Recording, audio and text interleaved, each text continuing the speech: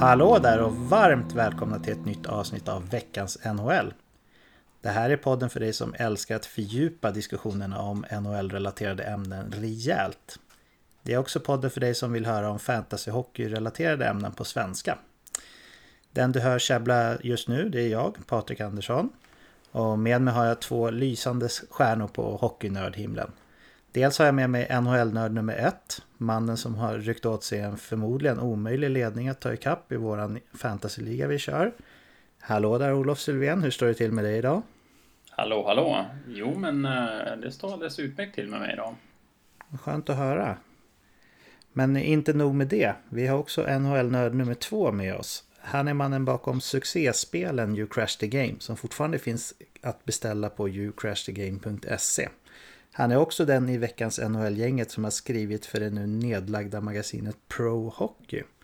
Hallå där David Quicklund, hur mår du så här dagar efter att beskedet har kommit? Du tänker på Pro Hockey där, så det är ledsamt alltså. Det är det. Ja.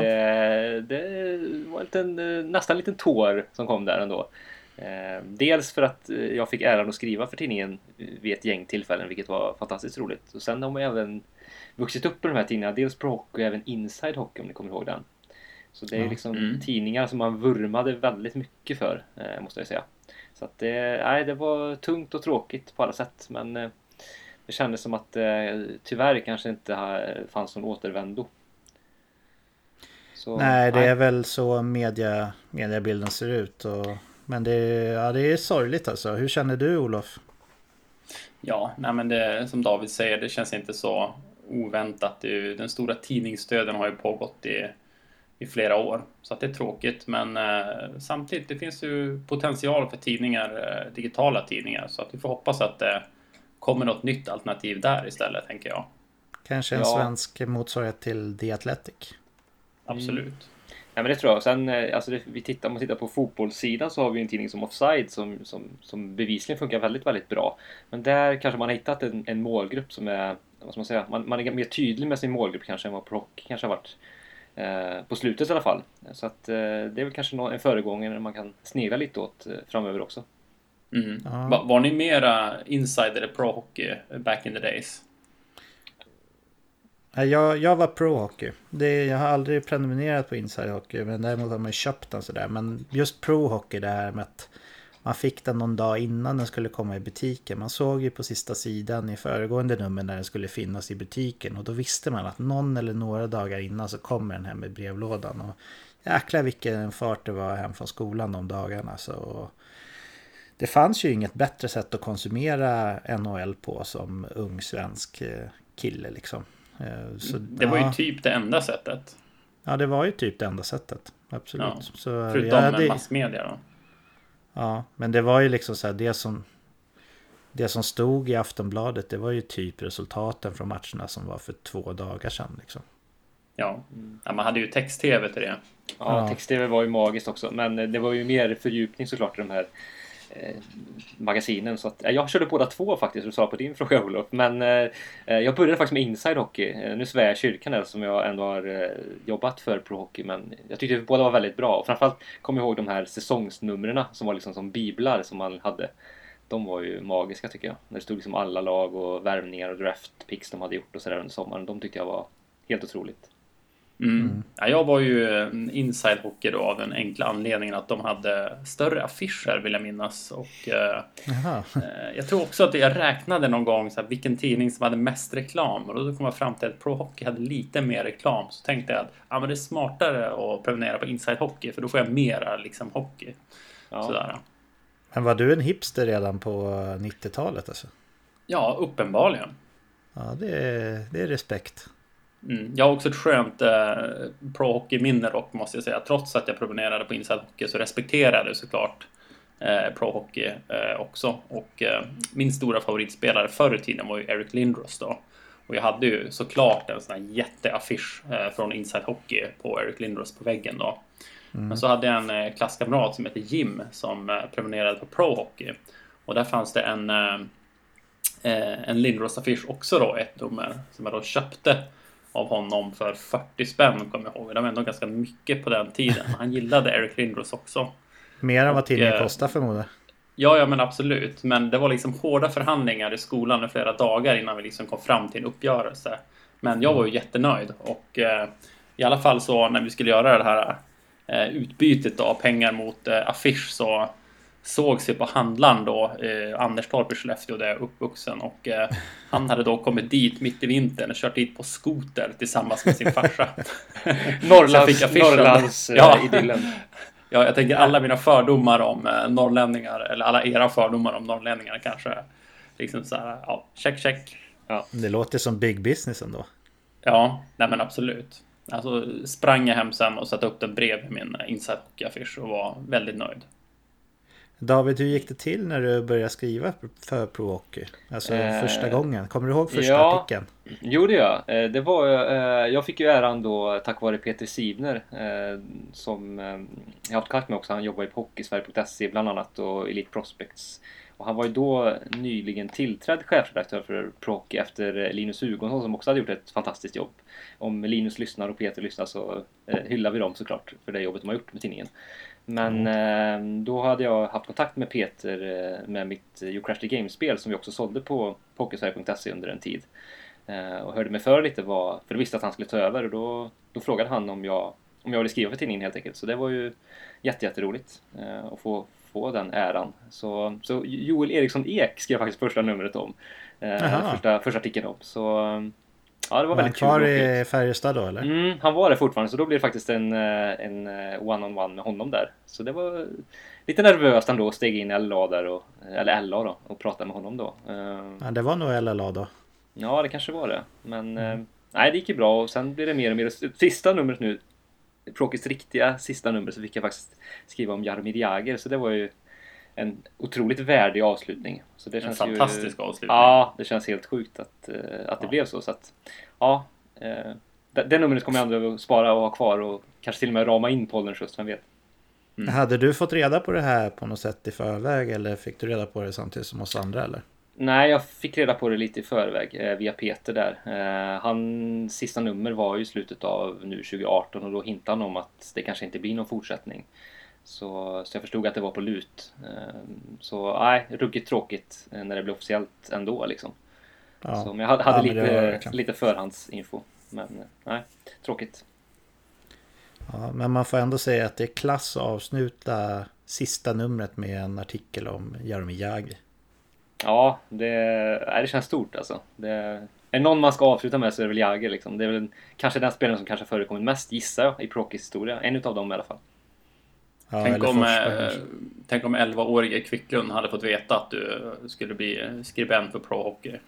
Ja, fy fasen. Alltså det är ju gåshud känner jag nu. Ja. Har du har sparat en fysisk kopia av tidningen antar jag? Jo, men det har jag. Så den kommer jag bära med mig faktiskt. Ja, det finns väldigt mycket att säga om den här eran som tar slut. Framförallt så handlar det ju om att tiderna förändras om man säger så. Intresset för NHL har ju absolut inte minskat sedan Pro Hockeys glansdagar, tvärtom. Men sättet att konsumera är ju väldigt annorlunda och det känns sorgligt att det blir så här, men i slutändan så är det ju konsumtionen som styr liksom. Och det kommer vi väl inte ifrån, killar, eller har ni någon plan? Nej, men det är, alltså jag tänker att konsumtionsmönstret ser ju annorlunda ut. På våran tid så visst, Pro Hockey och Inside Hockey fanns, men det fanns ju inga poddar till exempel och internet fanns ju inte på samma sätt. Och nu kanske vi ändå har större möjligheter att kunna ta oss närmare ligan än vad vi hade då. Så att det är både bra och dåliga saker med den här utvecklingen. Men ja, jag tycker vi ska se positivt på det i alla fall. Ja, vi får göra det. Ska vi lämna det här nostalgi / Pro Hockey-snacket och öppna upp veckans NHL-snacket istället? Vad säger ni, killar? Ja. Yes.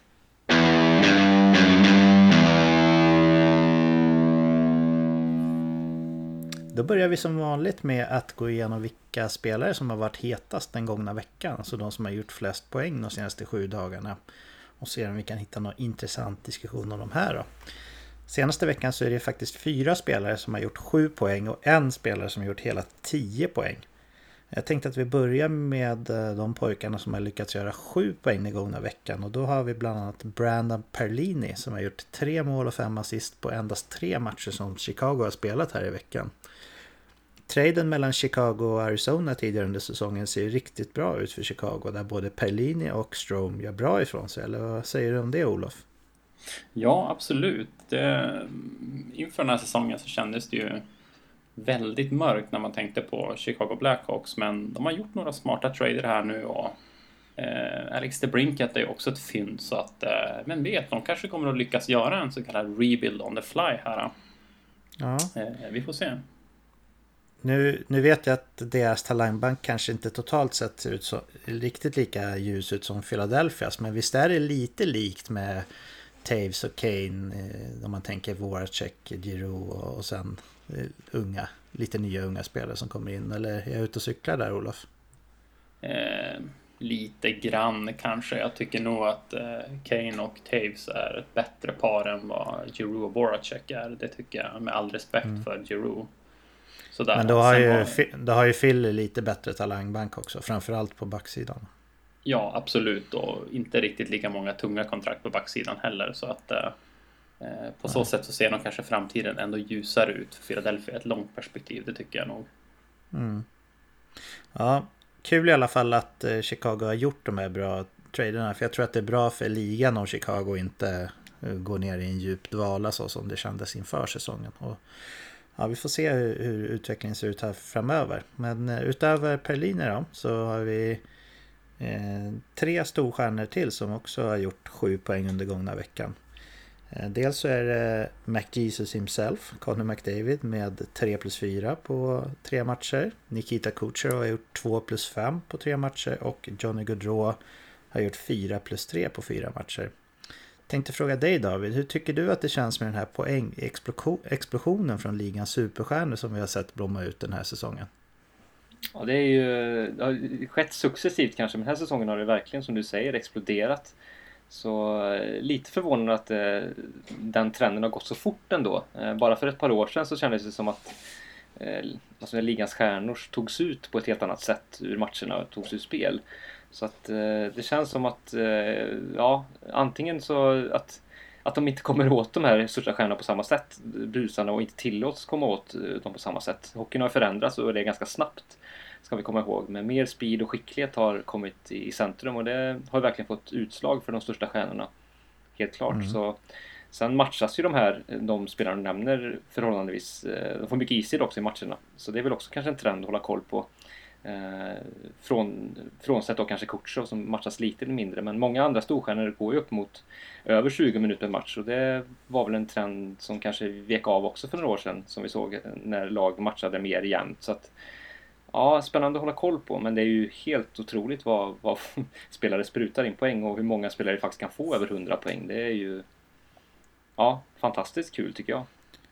Ja, jag håller med. Jag tänker också så här rent epokmässigt att den tiden som har varit fram till nu under ganska lång tid, när man vinner poängligan och man är point per game och lite till liksom, att om man kollar på det historiskt när vi blir gamla pojkar, så det är inte så många spelare från den tiden. Det är väl bara Crosby egentligen som Ovechkin då, som man kommer minnas riktigt rejält som en stor stjärna, för att man jämför ju mycket med poängen då, eller vad säger du, Olof? Det blir ju ändå så. Ja, absolut, det gör man. Och jag ägnade mig lite grann åt matematik här i förmiddags, och jag kikade lite grann på Kucherov där, i och med att du tog upp honom innan här, att han är alltså on pace för 133 poäng den här säsongen. Och om det skulle bli så att han gör 133 poäng den här säsongen, så skulle det betyda att han kommer att göra fler poäng än vad till exempel Brett Hull, Alexander Mogilny och Teemu Selänne någonsin gjort under en säsong i NHL. Och det säger ju en hel del, tycker jag, om hur ligan har utvecklats då. Och såklart så skulle han ju bli poängbästa ryss genom tiderna då, om vi ser på just en säsong då. Så att jättekul utveckling för ligan. Ja, verkligen alltså. Och 133 poäng, det är det är ju Jägerklass, eller vad säger du David som skrev om Jäger här i sista numret? Ja, men det är verkligen det. Så vi hade ju en säsong efter lockouten, om ni kommer ihåg det, när man just stramade åt reglerna ganska rejält, där det också var ganska höga poängsiffror. Jonathan Teacher gjorde till exempel 56 mål den här säsongen. Så det blir ändå spännande att följa om den här utvecklingen här för att stanna, eller om det kan bli en ny backlash på något vis. Men det känns ju som att det kommer fortsätta så här, vad man kan överskåda just nu i alla fall, och det är ju super roligt, precis som Olof säger. Ja, alltså jag kan inte se någon som skulle vinna på att det skulle bli mindre mål i NHL. Alltså varken ägare eller fans eller sponsorer eller liksom någon. Det är bara win-win. Ja, jag tänker också, de har ju också gjort en del åt målvaktsskydden inför den här säsongen ytterligare. Så att det kanske också har gett effekt för de här allra skickligaste spelarna som kanske har ett brett register av att skjuta och har spelsinne för att lägga upp passningar. Alltså att man får stor utdelning på sin skicklighet på det viset också. Både i avslut och framspelningar, så att fler saker resulterar i mål för att målvakternas kan inte stoppa de här klassavsluten, om man kan kalla dem så. Men Kvicken, om jag ska sätta lite på heta stolen här nu då. Om vi nu tänker att Kucherov gör 133 poäng, så finns det ju, om vi tänker nutida spelare i NHL, och då säger jag nutida inom situationstecken, alltså NHL-spelare som spelar eller har spelat i NHL under den tid som Kucherov har gjort det, så finns det alltså bara en spelare som har gjort mer än 133 poäng. Vet du vem det är? Nu ska vi se. Du definierar... Jag tror jag vet vem det är i alla fall. Ja. Om vi säger så här, du ska få ledtråd, vilken. Du borde veta vem det är. Jag borde veta vem det är. Ja. Du är ju riktigt pro. Ja. Men är det Jäger eller, antar jag? Ja, det är Jäger. Ja, det var det jag tänkte där. Det är Jägerklass liksom på de poängnivåerna. Det trodde man inte att man skulle få se. Nej, han gjorde ju 149 poäng kan jag säga då. Säsongen 95-96. Ja, det är väl senaste gången någon över 130, va? Kan det vara så? Vad sa du? Ja. Det är väl senaste gången någon har varit över 130. Ja, du tänkte av... Ja, bra fråga. Eller hur? Jag vet att den säsongen som du pratade om där, David, först efter lockouten, då gjorde ju Joe Thornton hade ju en himla massa poäng. Minst 120 tror jag i alla fall. Ja, han hade över 120. Jag tror inte han hade 130. Men jag tror inte det. Han hade väl till och med 2 säsonger när han gjorde fruktansvärt mycket poäng. Men det var en annan sak som du tog upp där, David, som jag ville ge en kommentar på också. Du nämnde att det var första säsongen sen just då efter lockouten. Men om inte jag minns helt fel så berodde ju väldigt stor del på den poängexplosionen som blev då på att det blev så mycket powerplay. Alltså att de inte, spelarna, det tog dem en säsong att anpassa sig till den här nya hakningsreglerna och så att väldigt många mål gjordes i powerplay. Så en stor möjlighet till att det här inte är en dagslända, eller vad man ska säga, är ju att det är inte alls lika stor procent av målen som görs i powerplay som det var då. Utan det är 5-mot-5 produktion och powerplay såklart. Men det är mer hållbart när även 5-mot-5 produktionen är hög, tror jag i alla fall. Sen ska vi jämföra historiskt också. Var det inte så att förr så spelade man också 84 matcher och inte 82? Eller minns jag fel?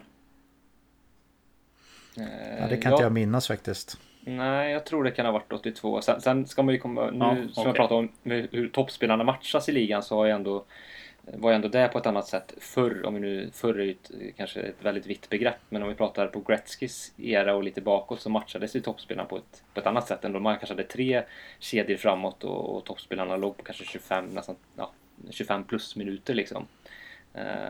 Och sådär, så att man hade ju andra möjligheter. Man var på isen mer helt enkelt. Ja, det är riktigt kul att vara med om den här nya eran som det känns som att den börjar nu. För de flesta spelarna, Crosby undantaget, är ju väldigt unga som producerar mycket nu. Så vi kommer få se dem länge, och det känns också som att de har öppnat upp fönstret för att unga spelare kan gå in och producera tidigt. Det ska bli spännande till exempel att se Elias Pettersson nästa år och nästa hur hans utveckling är. Men det var de storstjärnorna som också hade gjort 7 poäng. Men sen har vi en då som har lyckats göra 10 poäng den här veckan. Då har vi Matthew Tkachuk faktiskt, som är veckans kung på 6 mål och 4 assist under Calgarys 4 matcher, vilket såklart är en spektakulär siffra då. Calgary har ju en fantastisk topp 4 om man kan kalla det på forwardsidan då, i och med första kedjan plus Tkachuk där då.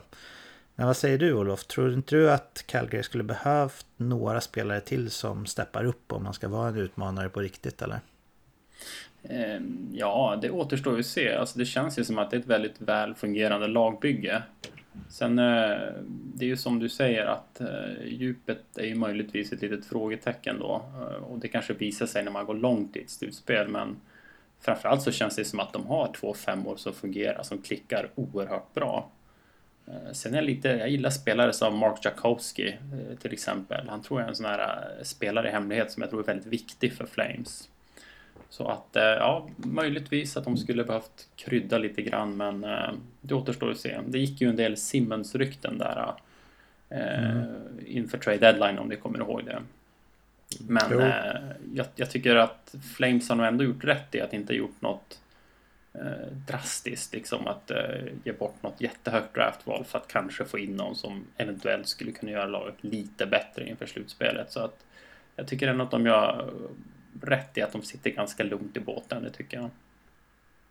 Ja. Jo, men det är sant. Men om man tänker på sikt där då, nästkommande säsonger. Giordano, han blir ju inte yngre. Annars är ju laget i en schysst ålder, men jag tror att Giordano är väldigt viktig för truppen. Det hade varit fint om man kunde bredda spetsen, om du förstår vad jag menar, tror jag i alla fall. Jag hade ju väldigt höga tankar om Sam Bennett för några år sedan, men det känns som att vi har fått sett vilken spelare Sam Bennett är i det här laget. Eller David, tror du att han kan blomma ut till den stjärna som man trodde? Jag tror han behöver ett miljöombyte faktiskt, som det känns som att han har kört fast i Calgary.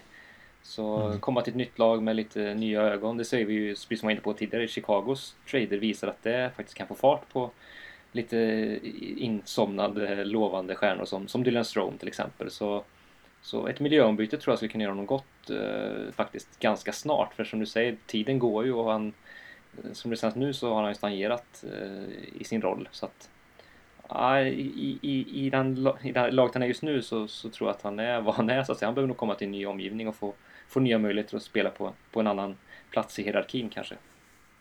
Ja, det känns ju som att han har alla verktyg han behöver i sin verktygslåda för att kunna bli en riktigt bra NHL-spelare. Men som sagt, åren har gått där och det har inte hänt så mycket. Men ja, jag tror vi lämnar veckans heta spelare bakom oss i och med det och kikar vidare på nästa segment. Och då gör vi som förra veckan då, att vi gör en liten uppdatering kring slutspelssträckan då, vilka lag som ligger bra till för wildcard-platserna. Vi har ju följt wildcard-racen i båda konferenserna sedan ett par veckor tillbaka, när vi också tippade då vilka som skulle lyckas i slut. Och är det okej för er killar om vi kör som förra veckan, att jag går igenom lite förutsättningar först i öst och sen i väst, och sen så ser vi vad vi har att säga om det då? Absolut. Yes. Schysst. Och i öst då är det ju, som vi redan har konstaterat sedan tidigare då, 4 lag som slåss om 3 platser, där vi alla har gissat att det är Montreal som kommer att få ge vika till slut. Just nu så är det Pittsburgh som innehar sista direktplatsen i Metropolitan Division med 87 poäng. 87 är ju en fin siffra för Pittsburgh, även fast jag antar att de vill ha mer. Och sen så har vi då Carolina och Columbus som innehar de 2 wildcard-platserna med 85 respektive 84 poäng. Montreal har haft en ganska tung period och ligger just nu på 81 poäng. David, det känns som att vi var helt rätt ute allihopa när vi tippade att Montreal inte skulle orka hela vägen ut, eller vad säger du? Det är precis det vi har fått sett, så att där var vi ju riktigt rätt ute nu. Där ser vi bra ut i våra tippningar, måste man säga just nu. Det känns som att bensinen har tagit slut där. Så ja, jag tror att Montreal, vi kan vara trygga med att stå fast vid det tipset faktiskt, som det känns. Så ja, känns bra på det sättet då. Även om det är tråkigt, som vi varit inne på tidigare, att det har varit roligt att se Montreal i ett slutspel, och tänker att få se om det hade då kunnat hända då Montreal och Toronto i slutspelsrundan till exempel. Det hade varit helt fantastiskt roligt. Men nej, det lär inte hända i år. Nej, men i och med att Montreal börjar tappa av här så känns ju nästan slutspelsracet slutspelsplanet färdigt i öst? Eller vad har du att säga om det påståendet, Olof? Nej, färdigt tycker jag absolut inte att det är. Det skiljer 3 poäng mellan Columbus och Montreal och det kan fortfarande hända mycket. Så att färdigt, det tycker jag absolut inte att det är. Däremot tror jag, precis som David säger, att de lag som vi ser i slutspelet nu är de som kommer att ta sig till slutspel också. Mm. Även om det blir så är det ju fortfarande viktiga poäng på spel då. För jag tänker så här att eftersom att båda wildcard-platserna kommer gå till Metropolitan Division om det är nuvarande lag som går till slutspel då, så kommer ju den som får den sista wildcard-platsen också få nitlotten och flytta över till Atlantics slutspelsträd och därmed stöta på rejäl patrull i form av Tampa Bay i första rundan. Därför är det viktigt, tror jag, att försöka komma 3 då i Metropolitan eller att ta första wildcard-platsen för att slippa Tampa Bay i första rundan. Eller vad tror du, Olof? Ja, absolut. Jag tror Tampa Bay är nu inget lag som någon vill möta i en första runda. Så att korrekt analys. Ja. Det blir ju nackdelar med det här slutspelsformatet också då. Att man, eller ja, det finns större nackdelar än det, men just att man, om båda wildcard-platserna går till samma division så flyttas det den ena över till den andra. Så ja, men det är som det är. Jag tänkte att jag skulle ge mig på ett försök att uttala han från The Athletics namn igen. Är det någonting ni har sett fram emot, killar, eller? Ja, verkligen. Ja, men då har du gör gått mig någon sån kast här här. polsk kurs som du pratade om förra veckan, nu i veckan, eller? Jag har faktiskt inte hunnit det eftersom jag har börjat nytt jobb och sådär. Men jag behöver ta en polsk kurs. Eller åtminstone så önskar jag att de som kan polska och hör mig nu har överseende med att det faktiskt är väldigt svåruttalat det här. Men ja, han som jag snart ska säga namnet på, han har ju då en modell som vi har pratat om tidigare där resultaten simuleras beroende på hur lagen presterar och så. Och då får man ut en procentsats på hur stor chans det är att respektive lag går till slutspel. Och han som har modellen heter Dom Luciusin. Där satt den. Det var... Jag tror det var bättre från förra veckan. Okej. Ja, tack. Jag får se om jag stöter på någon polsktalande i veckan så kanske de kan hjälpa mig. Men ja, det är inte lätt alltså. Det är många bokstäver. Men utav lagen där som vi pratade om och även de som vi inte nämnde så ger hans modell i alla fall lagen följande förutsättning att gå vidare då. Pittsburghs har 99% chans, vilket ju känns rätt tryggt om man håller på Penguins. Carolina har 89% chans att gå vidare enligt hans modell. Columbus har 78% chans enligt hans modell då. Montreal är det laget utanför slutspel som fortfarande ändå har störst chans att ta sig dit med 30% chans då. Och sen har vi de enda som har någon procent chans överhuvudtaget enligt hans modell i Philadelphia med 2% chans och Florida som har 3% chans då. Men det är ju hans modell stödjer ju våra diskussioner eller våra funderingar kring det här i alla fall, kan vi slå fast. Det är ändå ganska högt, 99% på Pittsburgh tycker jag. Ja, men det är många lag som de ska tappa om de... Alltså de behöver ju komma 6 förmodligen i divisionen om de ska missa slutspel. Och de ligger 3 liksom. Ja. Så, ja. Nej, vi får se. Men 99 är ju högt, absolut. Men jag hoppar över till väst då. Så har det också faktiskt separerats lite grann. Men det är tajtare än vad det är i öst i alla fall. Och som det ser ut just nu då, som jag bedömer så är det 3 lag som slåss om 2 wildcard-platser. St. Louis har ju den sista direktplatsen i Central Division med 81 poäng. Så de skulle kunna blandas i wildcard-racet också då, men förmodligen så är de nog ganska trygga med att gå till slutspel i alla fall. Det är Dallas och Arizona just nu som har wildcard-platsen och de har 79 respektive 78 poäng. Närmast utanför slutspel just nu hittar vi Minnesota på 76 poäng. Tänkte höra med dig där, David. Har jag varit för fräck i det här resonemanget när jag säger att jag räknar med att det är de här som slåss om platserna i och med att du trodde på Colorado där? Har jag räknat bort Colorado för tidigt, tror du? Ja, jag har ju länge trott på Colorado och velat hålla fast vid att de har chans att blandas in i slutspelsstriden på allvar. Men senaste veckan så har man ju haft ett par tunga förluster. Och det känns som att förlusten just av Gabriel Landeskog har smärtat ganska hårt i Denver. Så tyvärr börjar jag ju vackla lite i mitt lagda tips där på att Colorado ska vara grejare. Det känns som att det blir mer och mer tungt där. Sen Chicago är ju en uppstickare som inte från ingenstans, men som har kommit väldigt starkt på slutet. Så jag ska inte de ligger före Colorado nu. De gör ju det, så att, och har en väldigt fin trend, så man ska inte räkna ut Chicago i det här läget med de rutinerade pjäserna de har, och när de börjar få vittring på slutspel så tror jag att hungern är enorm där borta nu efter de motgångar de har haft också de senaste åren. Så ja, en outsider som en dark horse som blir riktigt lurig framöver, tror jag. Verkligen. As we speak här och söndag kväll som vi alltid spelar in, så pågår ju matchen mellan Colorado och New Jersey. Och där leder faktiskt Colorado med 2-0 efter 2 perioder, och det är Tyson Barrie som har gjort båda målen. Så ja, om det går vägen då, vilket det borde göra för New Jersey är riktigt bleka, så kommer de ju passera Chicago igen. Men ja, jag förstår att du börjar vackla där, för nu har det ändå separerats lite grann där i alla fall. Det känns som en oerhört viktigt att de ska vinna nu. De börjar vinna. Ja, precis. Verkligen. Olof, du trodde ju på Minnesota, och de har ju tappat sin plats på wildcard-plats just nu. Har du fortfarande förtroende för Bruce Bedros killar? Ja, men hyfsat ändå. Det är väl klart att nu leder ju Arizona med 2 poäng här över Minnesota, så de har väl ett litet övertag, men jag är inte beredd att ge upp än, och om exakt 2 veckor så har vi en superviktig match när Minnesota möter just Arizona. Så att jag hoppas att det kommer fortsatt vara väldigt tajt om 2 veckor. Ja, det är ju en riktigt viktig match alltså. Ja, det blir ju en nyckelmatch.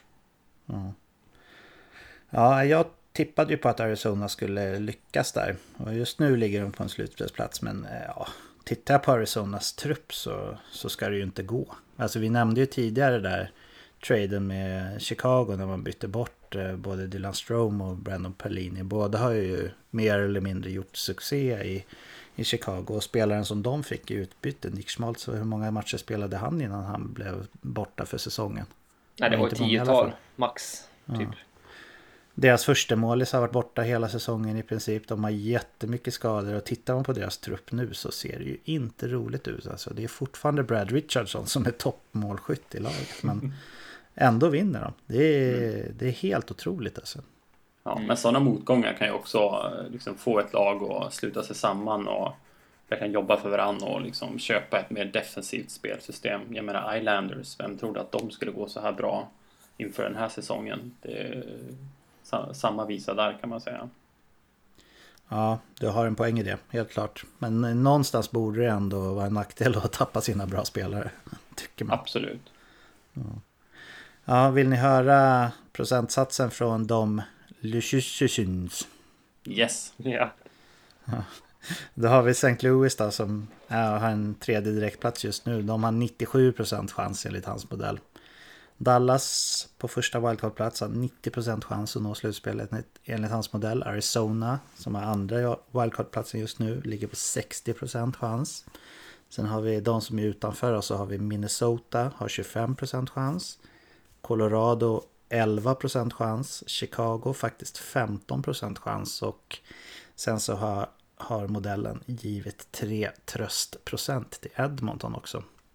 Oj. Ja, men det är ju lite mer öppet ändå i väst. Både om man går på känslan, om man går på faktiska poäng, och om man kollar på hans modell som brukar vara ganska korrekt då, i sin analys. Det vore ju roligt om Arizona gick till slutspel, tycker jag. Jag tror att det var lite av min motivering när jag sa det också, att jag tyckte att det skulle vara kul. Och att de hade en väldigt bra trend då. Det brukar ändå vara så att om man har en riktigt bra trend den här tiden på året, så brukar det kunna fortsätta så faktiskt. Ja, det är ju inte så lång tid kvar nu. Nej, det är ju inte det. Det är verkligen inte lång tid kvar nu. Vad fort det har gått, eller hur? Ja, det har rusat på bra. Det är lite, jag tycker, även fast man ser fram emot slutspelet jättemycket, så känns det lite vemodigt att säsongen är snart slut liksom. Ja, men det är ändå vi har ett långt härligt slutspel framför oss. Det ska vi ändå komma ihåg. Så att, men jag håller med dig där. Det vore väldigt kul om Arizona kunde fixa det. Jag undrar ju Oliver Ekman Larsson där, inte minst, som har nu verkligen bestämt sig för att, som det känns, att stanna i Arizona och ge det verkligen chansen och skrivit det här långtidskontraktet. Att det blir lite framgång. Han har fått se på bröstet. Jag tror det skulle betyda väldigt mycket för honom personligen att få en framgång med laget där äntligen. För det känns som att han har harvat i den här öknen liksom otroligt länge och varit svältfull på framgång. Så nej, det undrar jag honom väldigt mycket faktiskt. En ökenvandring helt enkelt. Ja, en lång ökenvandring utan vatten. Känns det som. Men nu, ja. nu ser han en oas längre fram. Frågan är bara om det är en hägring eller om det är på riktigt. Ja, exakt. Det återstår att se. Så att, nej, men Rick Tocchet ska också ha en eloge vad han har åstadkommit från tränarbänken här, känns det som. Verkligen. Jag tror faktiskt att Kemper är den målvakt i ligan som har flest vinster efter nyår. Eller någonting sånt. Ja, det förvånar mig inte. Nej, fast det hade du ju gjort om någon hade sagt det den 15 december kanske. Var det inte någon gång då jag plockade upp han i mitt fantasylag, eller? Oj.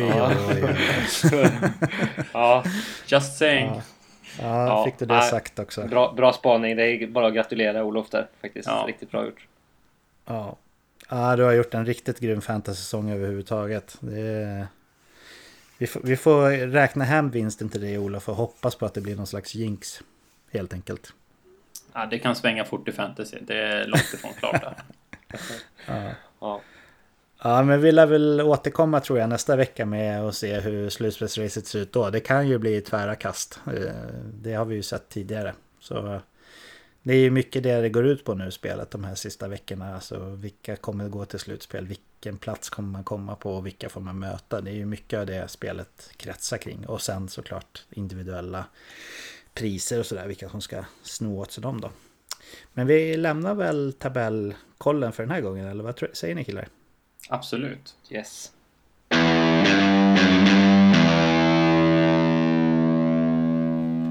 Då tänkte vi faktiskt att vi skulle gå in lite grann på och kika på spelare som har fått byta klubb då kring trade deadline. Dels före trade deadline men också på själva dagen D då. Och min tanke här, om jag säger vad jag har för tanke med mitt upplägg killar, så får ni säga om ni tycker det låter bra. För det är ju ganska många spelare som bytte klubb. Jag tänkte att jag tar alla som känns hyfsat relevanta ändå. Och så ger vi dem ett betyg 1-5 hur det har gått för dem i sin nya klubb. Och sen så får vi låta våra känslor avgöra om det finns någon mer fördjupad diskussion kring dem eller klubben de har hamnat i att ta upp, eller om vi går vidare på nästa spelare. Känns det som ett schysst upplägg, eller? Ja, men absolut. Yes. Då tar jag de som jag har skrivit upp som jag tycker är relevanta då. Alltså de som ändå har gjort någonting för sin nya klubb. Och sen så gör de i kronologisk ordning också. Så vi slutar med de som bytte klubb på trade deadline då. Då tänkte jag börja med Jake Massim. Vad får han för betyg av dig, David?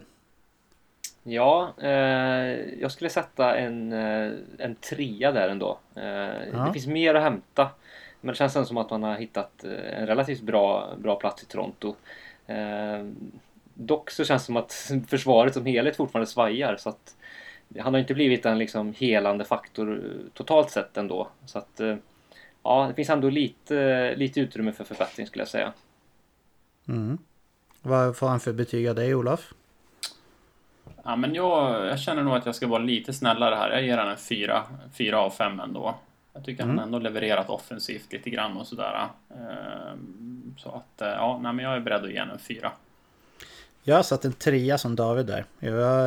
Jag tycker också att han har levererat bra, men det känns som att det blev inte riktigt som man hade räknat med när den här traden blev av. Att han skulle få spela på fel sida, eller vad man säger, bredvid Morgan Riley. Där har han inte fått så mycket tid. Jag undrar om inte våran gode vän skulle ha gått ifrån sin princip och kanske satt honom bredvid Riley då. Tror ni inte att det skulle funka bättre? Säger du, Olof? Ja, det är möjligt. Babcock är ju väldigt känd för att han vill ha right-left backar, ska sägas då. Men sen också, jag tänker lite grann, Jake Massin är ju såklart en jätteduktig back, men jag ser ju inte honom som en toppback i ligan, och jag tror lite därför jag kanske ger en lite högre betyg än vad ni gör. Men om man ska spela på vilken sida han ska spela på, ja, möjligt. Samtidigt så känner jag att tränarna har nog koll på det där. Jag litar på dem. Jo, Babcock är väl en av dem, om inte den allra bästa tränaren i ligan. Men det är just det här att han är väldigt noga med det där med backarna. Att det ska vara en höger än vänsterfattad. Sen kan det också vara, tänker jag, att backsidan som helhet är ju, alltså det är tunn alltså, om man ser till vilka namn de faktiskt har på benen. Så att det kan ju faktiskt vara så han har tänkt också, att han särar medvetet på Riley och Massin för att de då ska bära ett backpar var. Så jag menar, nu har vi Morgan Dela på Riley. Kompetensen. Ja, lite så. Morgan Riley med Ron Hainsey och Jake Massin med Zaitsev mestadels har det varit. Så det kanske är att de liksom stöttar upp varsin gubbe där på det här viset. Jo, det är sant. Jag får hålla med där. Sen nästa namn jag har skrivit upp här, han har inte gjort jättemycket väsen av sig, så vi kanske inte behöver fördjupa oss supermycket i honom. Men vad får Nick Bjugstad för en betyg av dig, David? Ja, lite upp och ner. Alltså sett i förväntningar, jag sätter väl en tvåa då, lite hårt, men en tvåa då. Han får godkänt, men inte så mycket mer. Så att den har väl inte exploderat offensivt, men det kanske inte var förväntat heller. Men man vet ju aldrig med omgivningen i Pittsburgh och sånt där. Så att han har väl visat stundtals, lite som i Florida, att han har bra spetsegenskaper, men jämnheten är fortfarande en frågetecken, tycker jag. Ja. Olof, vad sätter du? Ja, men jag tycker David sammanfattar det bra, och jag skriver under på 2 också faktiskt. Ja, jag har också satt en 2. Jag håller också med David i allt han säger. Om jag frågar dig först då, Olof, eftersom att jag vet att du gillar honom ganska mycket. Brian Boyle, vad sätter du för poäng där?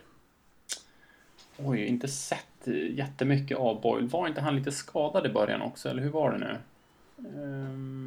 Men det vet inte fasiken. Ja, nej, det kanske han inte var. Kanske blandade ihop han med någon annan då. Men ja, vad ska vi ge han, en 2 eller 3? Godkänt kanske. Har väl tagit sin roll som han ska ta, men det slår ju inte gnistor om honom heller. Men det är väl ingen som har förväntat sig att det ska göra. Jag såg han var i första powerplay-uppställningen senast här. Det ska bli intressant att se om man får stanna där. Men okej, 2 eller 3. Jag ger honom väl jag ger honom en 3 då. Men tog han den rollen i första powerplay på bekostnad av Wayne Simmons då, eller? Ja, undrar om inte Simmons som spelar mest i andra uppställningen här. Okej. Jag har inte kollat varje match lite då och då hur de formerar laget. Men det känns som att de har bytt ganska mycket ändå. Eller lite grann i alla fall sådär. Så jag tror Filip Forsberg spelar i Powerplay 2 nu till exempel också. Okej. Gjorde det senast i alla fall. Vad sätter du för betyg på Brian Boyle då, David? Ja, säg en 2 där också då. Det känns också som att hans ledaregenskaper och hans liksom rutin kommer ännu mer till sin rätt i slutspelet. Det känns som att det han gör nu spelar mindre roll liksom. Det känns som att det är i slutspelet hans betyg kan höjas mer eller mindre. Han är ju ingen grundserieartist långt därifrån. Det känns som att det är i slutspelet han ska kliva fram. Så att men just för stunden en 2. Ja, jag sätter också en 2. Men om vi är inne på det temat där, vad har du för betyg att dela ut till Charlie Coyle då, Olof?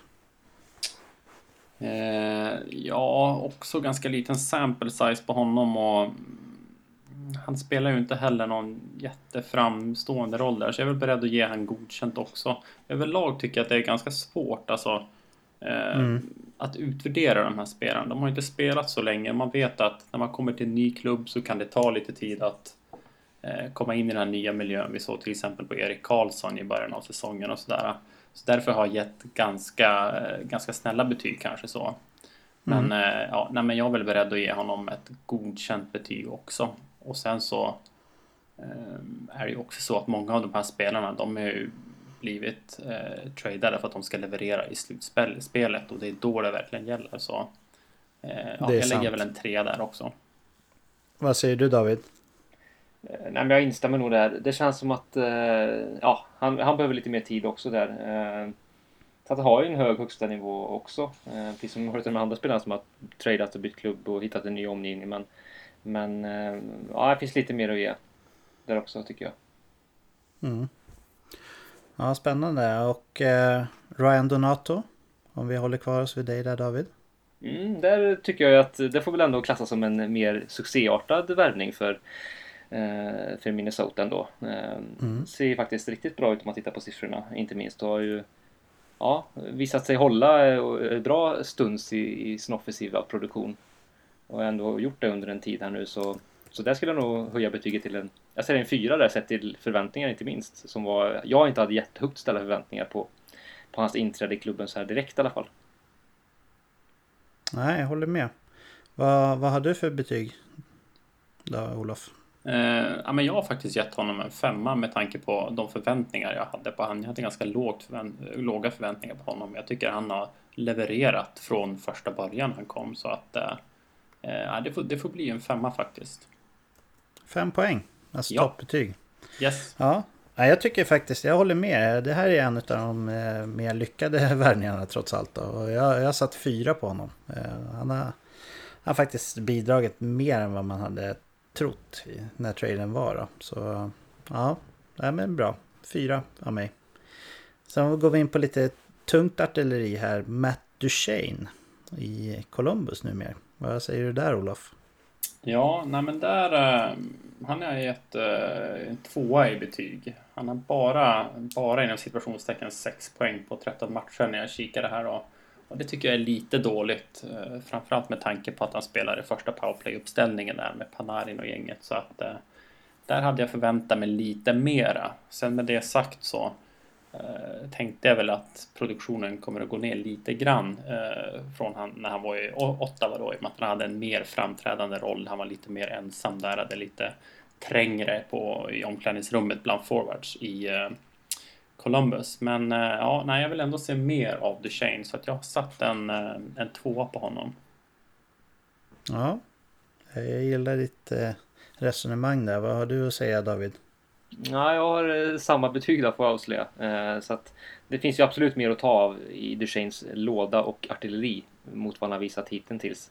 Känns ändå som att han börjar komma igång, precis som laget nu har gjort senaste matcherna. Så känns det som att han har börjat hitta rätt. Det tar ju som sagt lite tid för de här spelarna kanske komma in i laget, och vi ska komma ihåg att Columbus har gjort ganska stora rockader ändå. Så att det känns som att pusslet börjar lägga sig så smått, både för Duchene och laget. Så han tror jag kommer kunna höja sig faktiskt, och sista pushen här mot slutspelet börjar. Ja, han har väl 2 mål de 3 senaste matcherna, tror jag. Så det känns så som att att en liten formkurva uppåt där då kanske. Ja, jag tror det. Ja, jag har också satt en 2 i betyg där, och jag hoppas för Jarmo Kekkeläinens skull att han håller i den här trenden som han har visat på slutet. För han behöver ju leverera om det ska ha varit ett move värt namnet då från ledningen där. Men om vi håller kvar oss där på kopplingen Columbus-Ottawa då. Vad har du att säga om Ryan Dzingel där, Olof? Ja, men han ger nog 3 av 5 i betyg.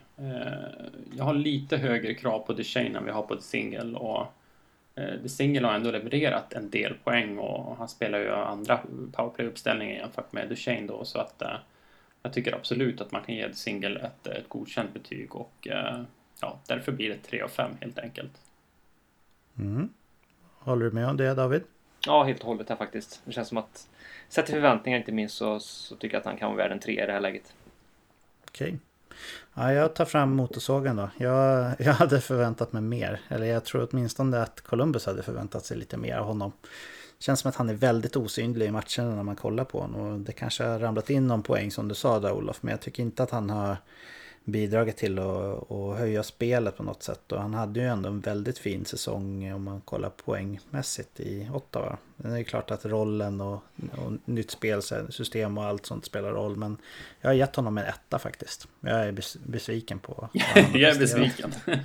Men jag tycker det är härligt. Fram med sågen bara. Ja. Jag ska inte hymlas.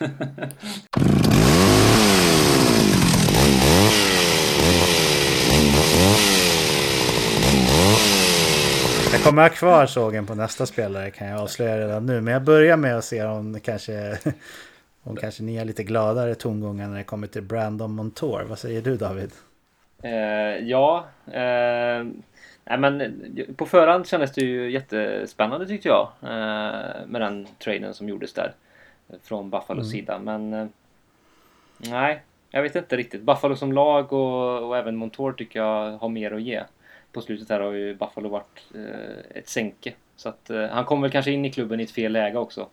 Så, men ja, ung spelare, kanske behöver lite mer tid, kommer in i ett lag som är en dåligt läge. Så med det sagt, en 2. Ja. Vad säger du då, Olof? Ja, men jag ger han en 2 också. Och jag tänker, som Kvicken säger där, det läget han har kommit in i. Buffalo känns ju helt under isen alltså. Det är ju nattsvart alltså. De skulle ju värvat en julgran liksom och kastat in i omklädningsrummet. Det hade lyst upp mer än vad någonting annat hade gjort, tror jag. Så jag är ändå lite mer förlåtande mot Montour där. Och så jag ger honom en 2. Sen undrar jag lite försiktigt om Montour-värvningen kanske betyder att Ristolainen är på väg bort i sommar eller så. Men det kanske är en annan diskussion. Absolut. Jag är besviken på Montour också. Precis som jag är på hela Buffalo. Och jag kommer ge honom en 1 nu. Och det är baserat bara på vad jag sett av honom hittills. Vilket har varit typ ingenting. Han är mer eller mindre osynlig. Men han har bevisat att han är en bra back redan. Så ja, på sikt så tror jag ändå att det här var en bra trade av Buffalo. Framförallt eftersom att det verkar som att Ristolainen inte är superpopulär i lagledning och framförallt inte bland lokala reportrar, vilket brukar kunna leda till en nedåtgående spiral. Så du har nog någonting på tråden där, Olof, definitivt. Ja, jag tror han behöver ett miljöombyte, tror jag. Jag känner mig rätt säker på att Montour kommer bli en bra back för Buffalo på sikt. Men bara baserat på vad han har presterat nu så blir det motorsågen igen.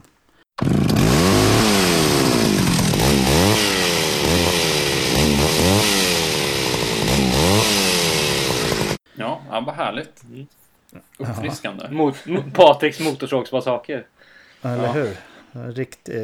Riktig slaktare här. Ja. Om vi tar våran svenska kompis då, Gustav Nyqvist, som har flyttat västerut. Vad har du att säga där, Olof?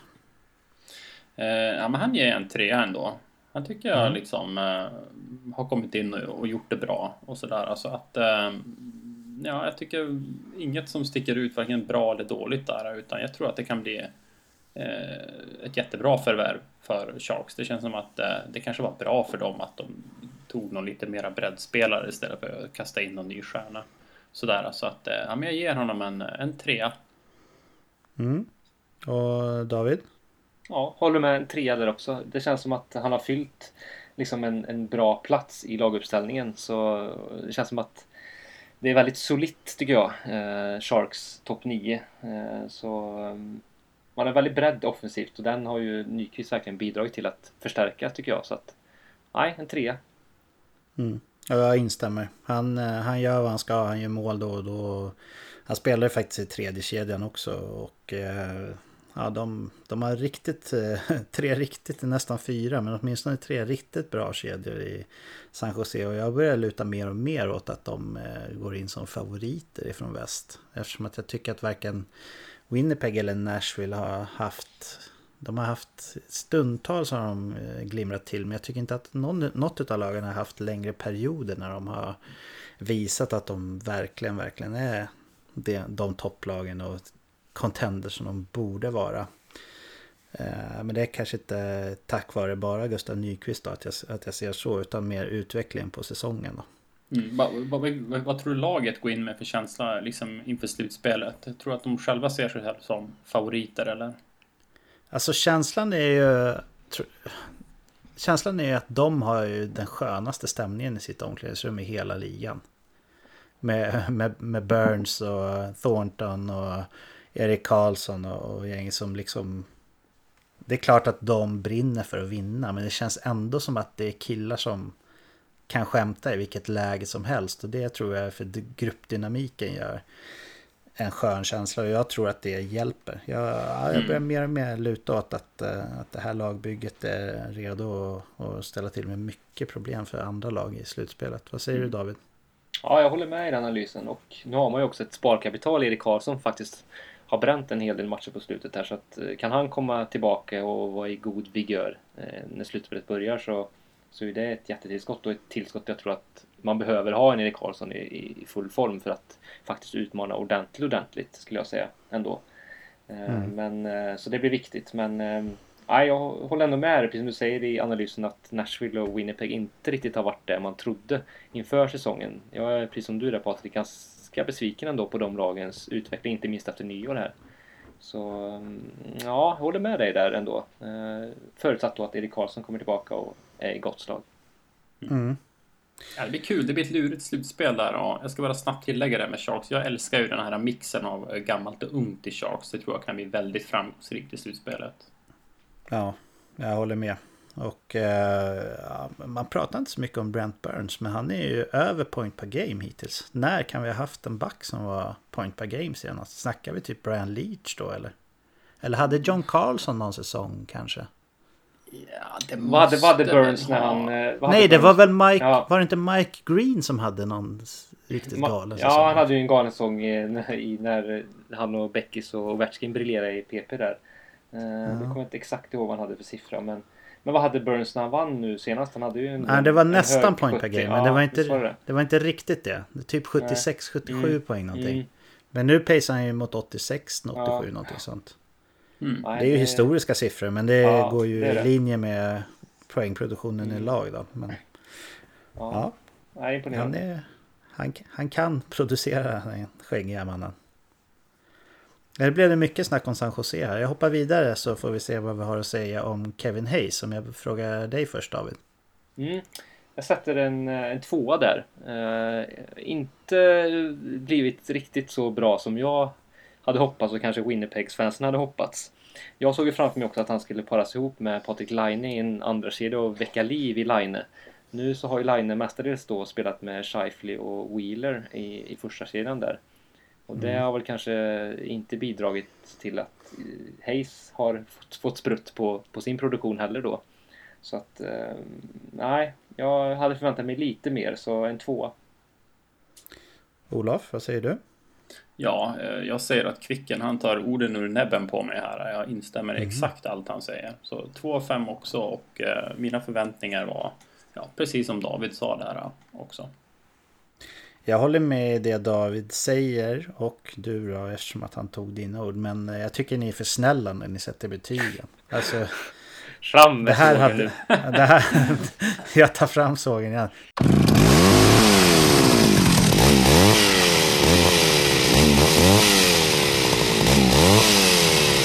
Det här hade ju inte Winnipeg ändå förväntat sig när de gav upp en del assets för att få Kevin Hayes, eller? Tror ni att de kände godkänt över hans prestation hittills? Med tanke på att det har gått så lite tid, det är ett nytt lag och liksom det är slutspelet det gäller, så tror jag jag tror att motorsågarna får ligga kvar i förrådet i Winnipeg och andra ställen också än så länge. Så att, men det är lite som jag sa där innan. Jag är nog lite så här, lite lugn i min bedömning än så länge. Ni är för snälla. Jag tror att Cheveldaeff har satt upp en affisch. Kanske från Inside eller Pro Hockey på dörren hemma och kasta pil på den nu. Sikta på ögat, tror jag. Usch. Ja, en etta. Ja. En etta, säger jag. Ja, men jag hoppar vidare på Mikael Granlund då, som var en spännande trade. Vad säger du där, Olof?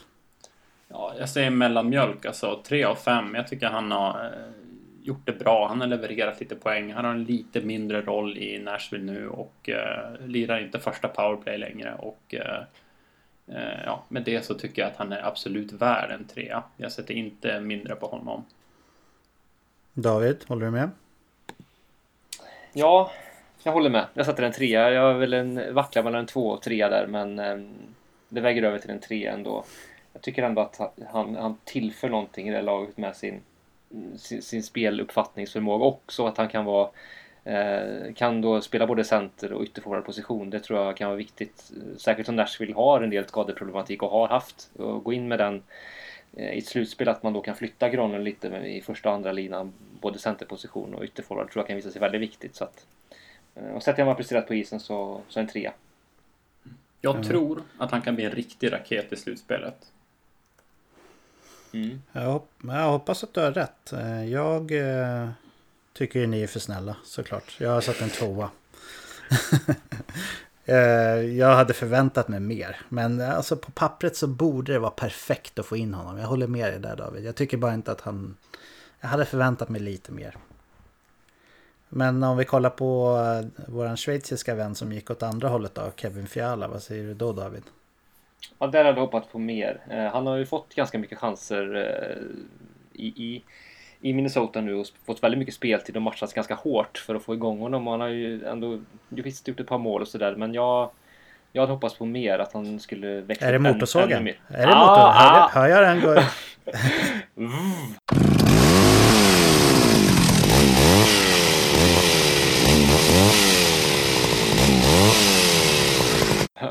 Börja vara upp här.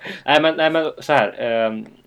Samtidigt ska vi komma ihåg, Kevin Fiala är ingen stjärnspelare än i alla fall. Och frågan är om man kommer bli det. Så sätt förväntningar, en 2 ändå. Nej! Ja, jag hade hoppats på sågen. Ja, nej men så med tanke på förväntningar så en 2.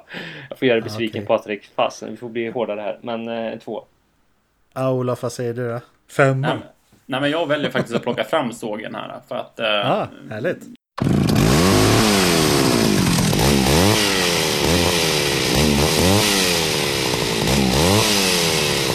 Ja, jag vet inte om vi pratade om det i något avsnitt innan här, men jag gillar ju inte den här traden från Minnesotas sida. Jag kan förstå att man vill föryngra sig och så vidare, men jag är väldigt osäker på vad Kevin Fiala är för en typ av hockeyspelare, NHL-spelare, alltså vilken karriär han kommer att ha och så vidare. Och sen tradar man också bort Mikael Granlund som fungerar jättebra och liksom är inte så gammal heller och har dessutom 1 år kvar på kontraktet. Om det nu skulle vara så att han inte vill resigna, så kan man ju också välja att trada honom under sommaren och så vidare. Så att med det i baktanke så har jag väldigt höga förväntningar på Kevin Fiala. De tycker jag inte han har uppfyllt, och därför så plockar jag för första gången fram motorsågen nu. Eller om jag får låna din, Patrik. Ja, det glädjer mig. Äntligen en till som sågar. Jag har ju givetvis också satt en 1 på Kevin Fiala. Jag har lite Linus Omark-vibbar över honom. Är jag för hård då, eller? Ja, lite hård, tror jag. Ja, jo, det är samma spelartyp. Det är samma spelartyp, ja, men jag absolut. Tänker så här, gjorde inte Linus Omark ännu mer väsen av sig under sin tid i Sverige än vad Kevin Fiala gjorde? Ja, fast nu ska vi komma ihåg att Kevin Fiala var ju väldigt ung och oetablerad när han spelade i Sverige, faktiskt. Så till hans försvar. Så, men du har rätt i att de är lite samma spelartyp, alltså de här som kan blixtra till och göra magiska nummer. Men sett till jämnhet och liksom vad de får ut, så kanske det kan växla väldigt mycket i prestation. Så det har vi ju sett på, i alla fall på NHL-nivå så höll ju inte Omark, och frågan är då vad Fiala kommer bli. Så med den här traden så hoppas ju Minnesota att han ska bli en ledande spelare och kanske till och med en stjärnspelare, med tanke på att man ger upp Mikael Granlund som ändå var deras första center någonstans. Så, ja, jag håller med dig, Olof, där också, att traden i sig är jag skeptisk emot. Ja, vi hoppar vidare till en riktig stjärnspelare och inte en potentiell stjärnspelare. Mark Stone, vad säger du då, David? Ja, jag sätter en 4 där ändå. Började ganska trevande, men har ju verkligen kommit igång, tycker jag, och fått fin kemi i andra sidan där, om man kan kalla dem en andra sidan, med Paul Stastny och Max Pacioretty, så jag tycker att det ser väldigt lovande ut på slutet här. Ja, kul. Vad säger du, Olof? Nej, men jag håller med. Det är som Kvicken säger, han har fått en lite mindre roll, men jag tycker ändå att han har varit väldigt bra, och det är ju tydligt att han är en väldigt duktig hockeyspelare när man ser honom lira. Så att han får en 4 av 5 av mig också. Jag har faktiskt också satt en 4 där, så jag har lagt tillbaka sågen i garderoben en stund i alla fall. Vi har bara ett namn kvar som jag har skrivit upp på min lista här, och då har vi sist men inte minst då Wayne Simmonds, så då känns det ju rätt att börja med dig, Olof. Patrik, kan du skicka hit sågen?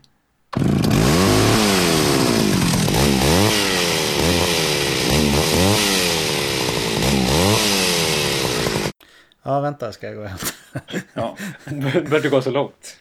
Nej, men Simons säsong, den har inte varit bra. Den har definitivt inte blivit bättre sen han kom till Nashville. Så att nej, jag förväntar mig mycket mer av honom. Sen med det sagt så tror jag att hans spelstil och så vidare, kanske att det kommer att passa lite bättre i slutspelet. Men Nej, för mig är det en solklar etta. Tyvärr. David, du tycker 3, han är väl okej, eller? Nej, nu kan ni langa över sågen bara.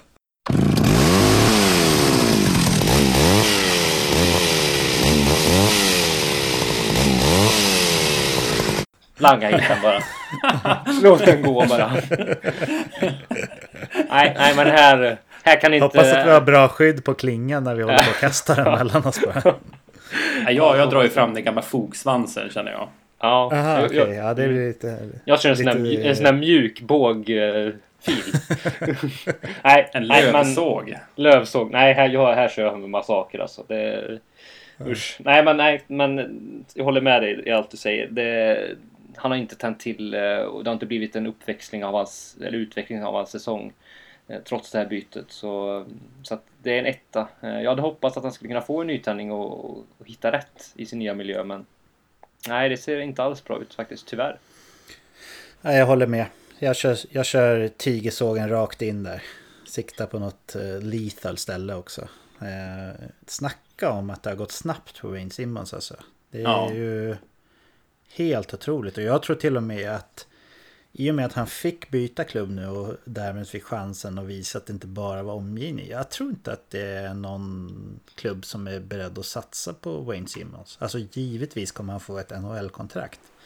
Men man var ju orolig för, om man tänker på Philadelphias sida i alla fall, att de skulle skriva typ så här 5 år och 7 miljoner eller någonting. Men det är ju alltså, jag tror inte att det finns någon GM som är beredd att verkligen satsa på honom efter de senaste 2 åren. Framför allt den här säsongen som har varit högst medioker. Vad tror du, Olof? Tror du det finns någon som fortfarande köper hans namn eller vad man ska säga? Nej, alltså, jag håller med, och jag menar om vi kollar på den spelstilen han har, den har vi ju sett förut, hur spelare kan droppa ganska fort. Dessutom utvecklas ju ligan och blir fortare och fortare och snabbare. Och det talar ju inte till Wayne Simmons fördel. Sen med det sagt så tror jag att han skulle absolut kunna ha en bättre säsong nästa säsong. Och han är fortfarande en NHL-spelare som kan bidra på isen, men... Du menar bättre än 20 point pace, eller? Ja, absolut. Nej, men... ja, det ska bli intressant att se vad han får för kontrakt faktiskt. Jag kan tänka mig att lag med behov av lite powerplay kompetens där kanske skulle kunna vara intresserade, men ja, jag kommer att följa Wayne Simmons saga med stort intresse i sommar. Vore det inte lite typiskt om man skulle hamna i Los Angeles Kings? Ja, han är ju från LA också. Så. Ja, han är ju det och har spelat där förut och kopplingen med ålder och utförskurva. Jag blir helt kallsvettig när jag tänker på det. Ja, tänk dig att signa honom 5 år, 5 miljoner eller någonting sånt. Ja, godnatt Blake säger jag bara. Nej, men... herregud. Ja, nej, vi ska inte händelser i förväg, men det vore väldigt typiskt. Ja, du mår dåligt nu, Patrik. Jag skulle behöva ångestmedicin efter det här. Alltså. Ja. Nej, men var skulle han kunna passa in då? Alltså skulle typ Carolina kunna vara intresserad av honom, eller skulle han kunna få ett kontrakt i Predators ändå liksom, eller vad tänker vi? Det känns som en contender ändå, visst är det som liksom vill ha ändå någon push och satsar här och nu. Ja, men då måste han vara beredd att skriva typ 2 miljoner eller någonting sånt där. Max 3. Och det vet jag inte om han är. Nej, det är klart. Erbjuds det ingenting annat så är det klart att han lär ju göra det. 2,7, 2,8 tror jag han kan få. På 2 år. Det tror jag. Ja, men det tror jag också. Det tror jag absolut att han kan få. Jo, men det beror väldigt mycket på vilket slutspel han liksom kommer att ha nu också.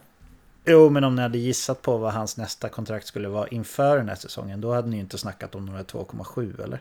Nej. Jag tror han kan få mer än så faktiskt. Men med lite... Ja, lite fasken. Ja. Vi får se. Men överlag kan man väl säga att historiskt sett så har det ju faktiskt inte hjälpt jättemycket att satsa hårt inför trade deadline och ta in stjärnspelare. Jag har ju varit riktigt hård här och ni har ju haft många trier och sådär, men är det någon av de här som ni kände så här, wow, efter den här traden så har de verkligen en större chans på kuppen? Om jag börjar med dig, Olof, finns det någon trade som har med trade deadline eller perioden innan där att göra som får det att känna så? Alltså jag tror ändå att nu har vi inte varit så jätteimponerade över Nashvilles värvningar här, men jag tror ändå att Nashville, det de har gjort liksom innan trade deadline här, jag tror det kan göra ganska stor skillnad för dem i ett slutspel. Så generellt sett skulle jag vilja säga Nashville då, och ska lyfta fram en speciell spelare. Det är klart att Jake Mussing kommer, om Toronto kommer gå långt, så kommer han att spela en nyckelroll, det är jag övertygad om. Mm. David, har du någon som du känner att den här kan faktiskt vara tungan på vågen, eller vad säger man?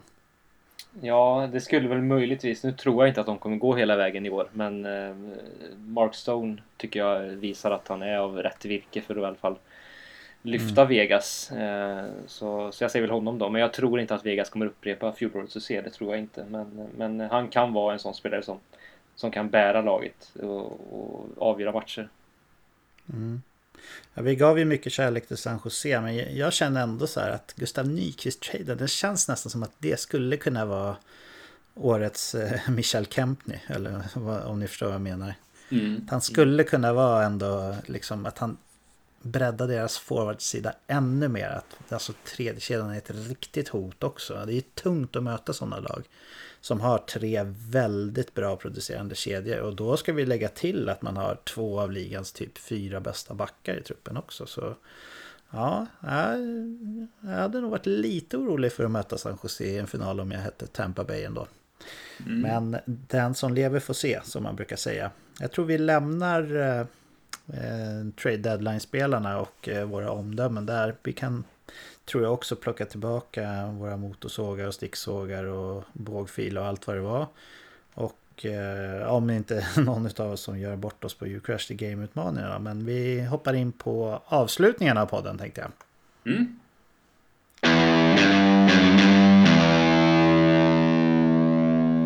Och då börjar vi med att kolla vad vi har för några Europamatcher på lördag, alltså kommande lördag. Då har vi dels New Jersey mot Arizona som är högaktuella i slutspelsracet. Och sen så har vi då ditt Philadelphia, Olof, mot New York Islanders. Jag gissar att du är mer sugen på den matchen i och med att det är ditt lag, Olof. Ja, så är det. Hur har Philly sett ut på slutet? De hade ju en riktigt bra period där, men sen har de tappat lite de senaste matcherna, va?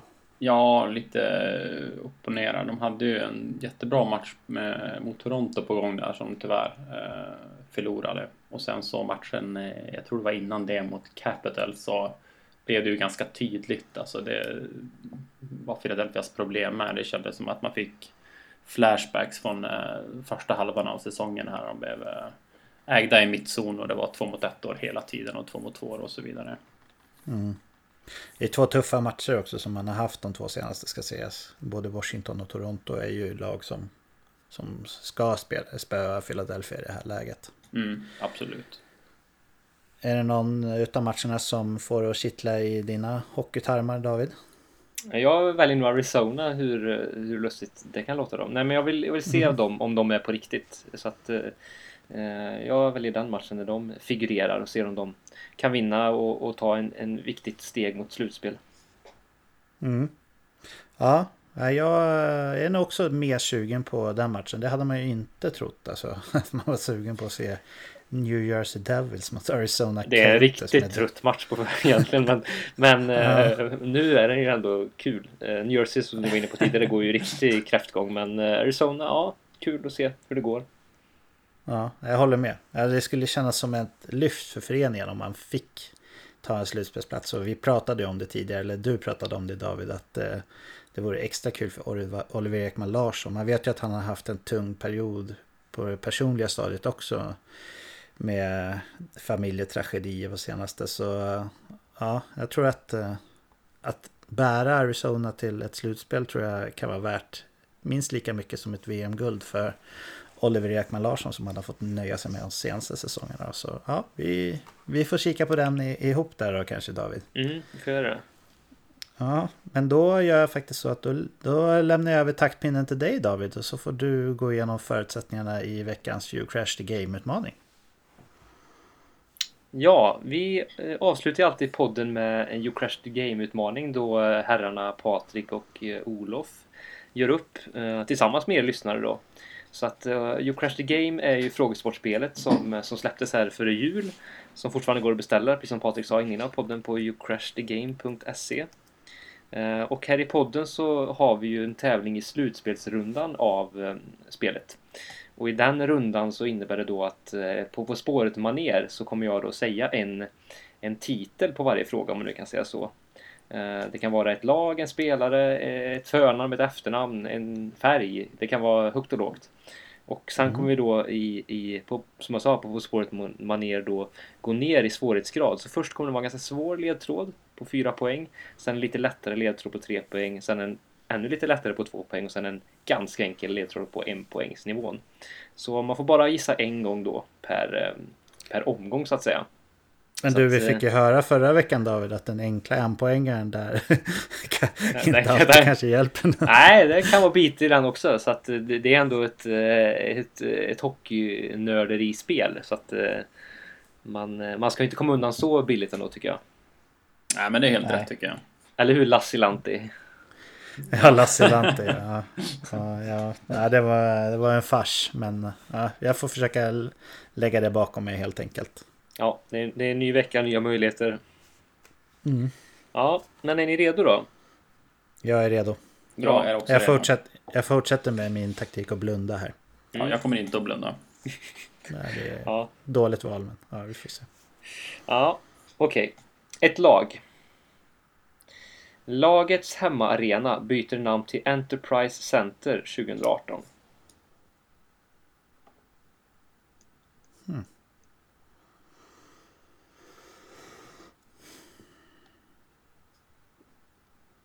Ja, jag behöver nog en till ledtråd. Ja, jag får nog också passa på den faktiskt. På 3 poäng. Laget är Paul Karias sista anhalt i NHL-karriären mellan 2007 och 2010.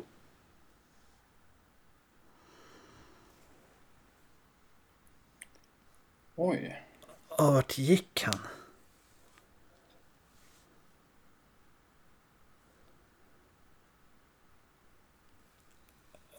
Jag vågar inte chansa.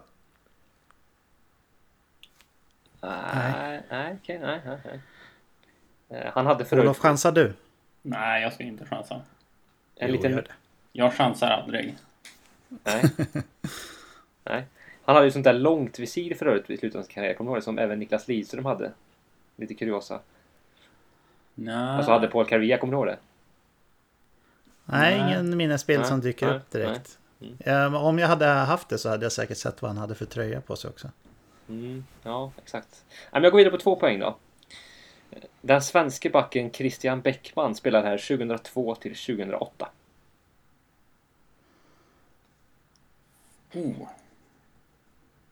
Shit. 2002 till 2008. Christian Bäckman. Vad fan spelar han?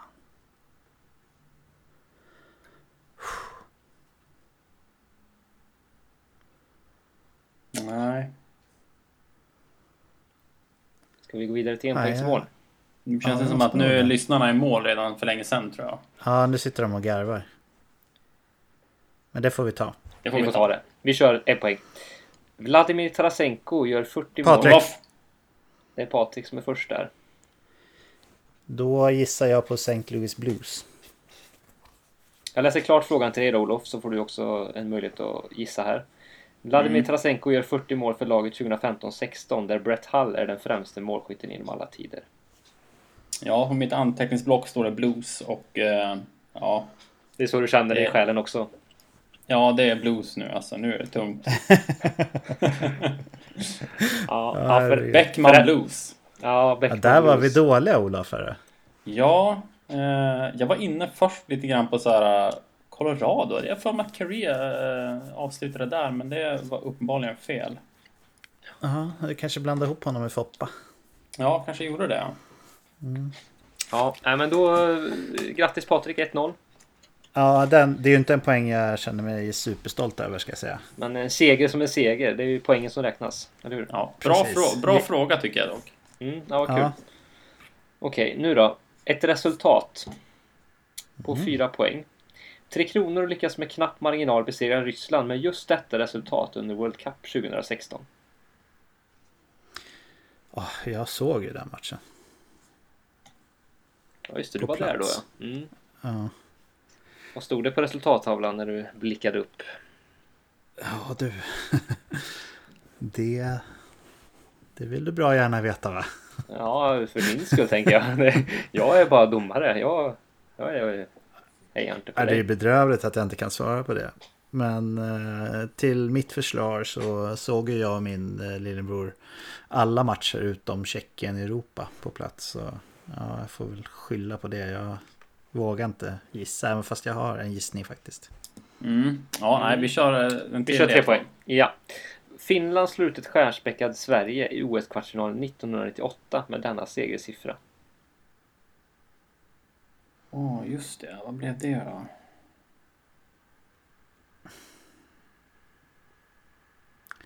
Jag säger Patrik. Mm.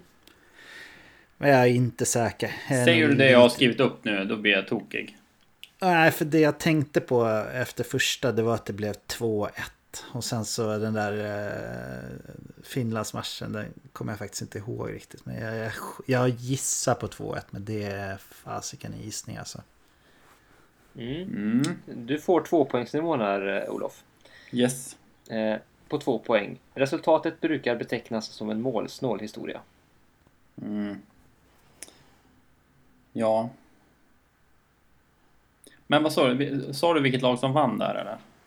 Du tänkte på det är Finland. Nej, Finland slår ut ett stjärnspäckat Sverige på 3-poängsnivån i OS-kvartsfinalen 98. Och sen är det Tre Kronor då som besegrar Ryssland i World Cup 2016, var ju på 4 poäng där.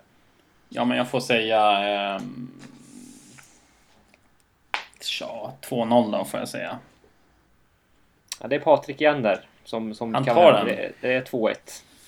Ja, där hade jag snyggt. lite flax. Men det var som sagt, jag var ändå på den där matchen så jag borde ha satt den på 4. Men ja, jag får skylla på min ålder kanske. Jag har väl samma ålder som Henke Lundqvist. Ja, nu är underläge 0-2 igen här. Ja, det är ju... Ja, men det talar emot mig. Det finns inget svårare än att leda med 2-0 i You Crash the Game. Det har vi sett bevis på tidigare. Verkligen. Nu är jag en riktig underdog här. Jag måste verkligen kriga om jag ska ro det här. Det är inte mycket som talar för vinst nu alltså. Nej, verkligen inte. Men jag får göra mitt bästa då och se om jag kan vara David i den här kampen mot Goliat då. Ja, nu är det sanningens minut. Och nu söker jag en målvakt. Och på 4 poäng. Får ett stort genombrott när han räddar upp Växjö Lakers till elitserien efter ett fenomenalt kvalseriespel 2011. Han får det vadå, så är det ett stort Genombrott när han räddar upp Växjö Lakers.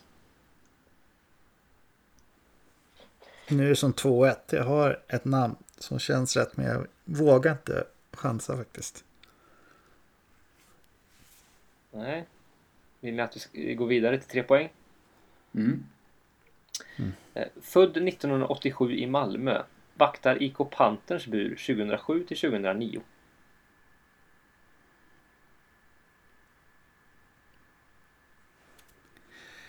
Ja, jag säger Patrik. Du låter bedrövad ändå. Ja, det gör jag. För jag tror inte att jag är rätt, men jag kan inte hålla mig. När jag tänker på samma namn efter 2 frågor så måste jag nästan chansa på det. Och det är... Nej, fasiken. 20... Nej, jag var helt inne på fel tidsperiod. Och jag tänkte på Kristoffer Nilstorp, men det var tidigare. Jag svarade, men jag vet att det är fel. Fasiken alltså. Du ser det, man är chanslös när man leder med 2-0. Jag går vidare till 2 poäng. Vi får se, du säger Kristoffer Nilstorp. Ja, jag får väl göra det. På 2 poäng. Är en starkt bidragande orsak till att Leksand håller sig kvar i SHL 2013-14.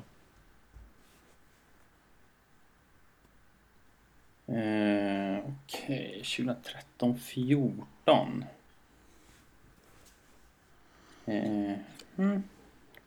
Okej, vad kan det vara? Vi har för Leksands målvakter då? Erik Hanses är väl från Leksand?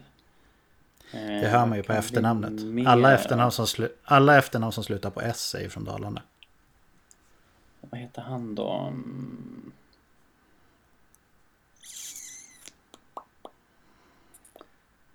Ja, det känns som att jag borde kunna den här, vad Kvicken. Borde jag inte det?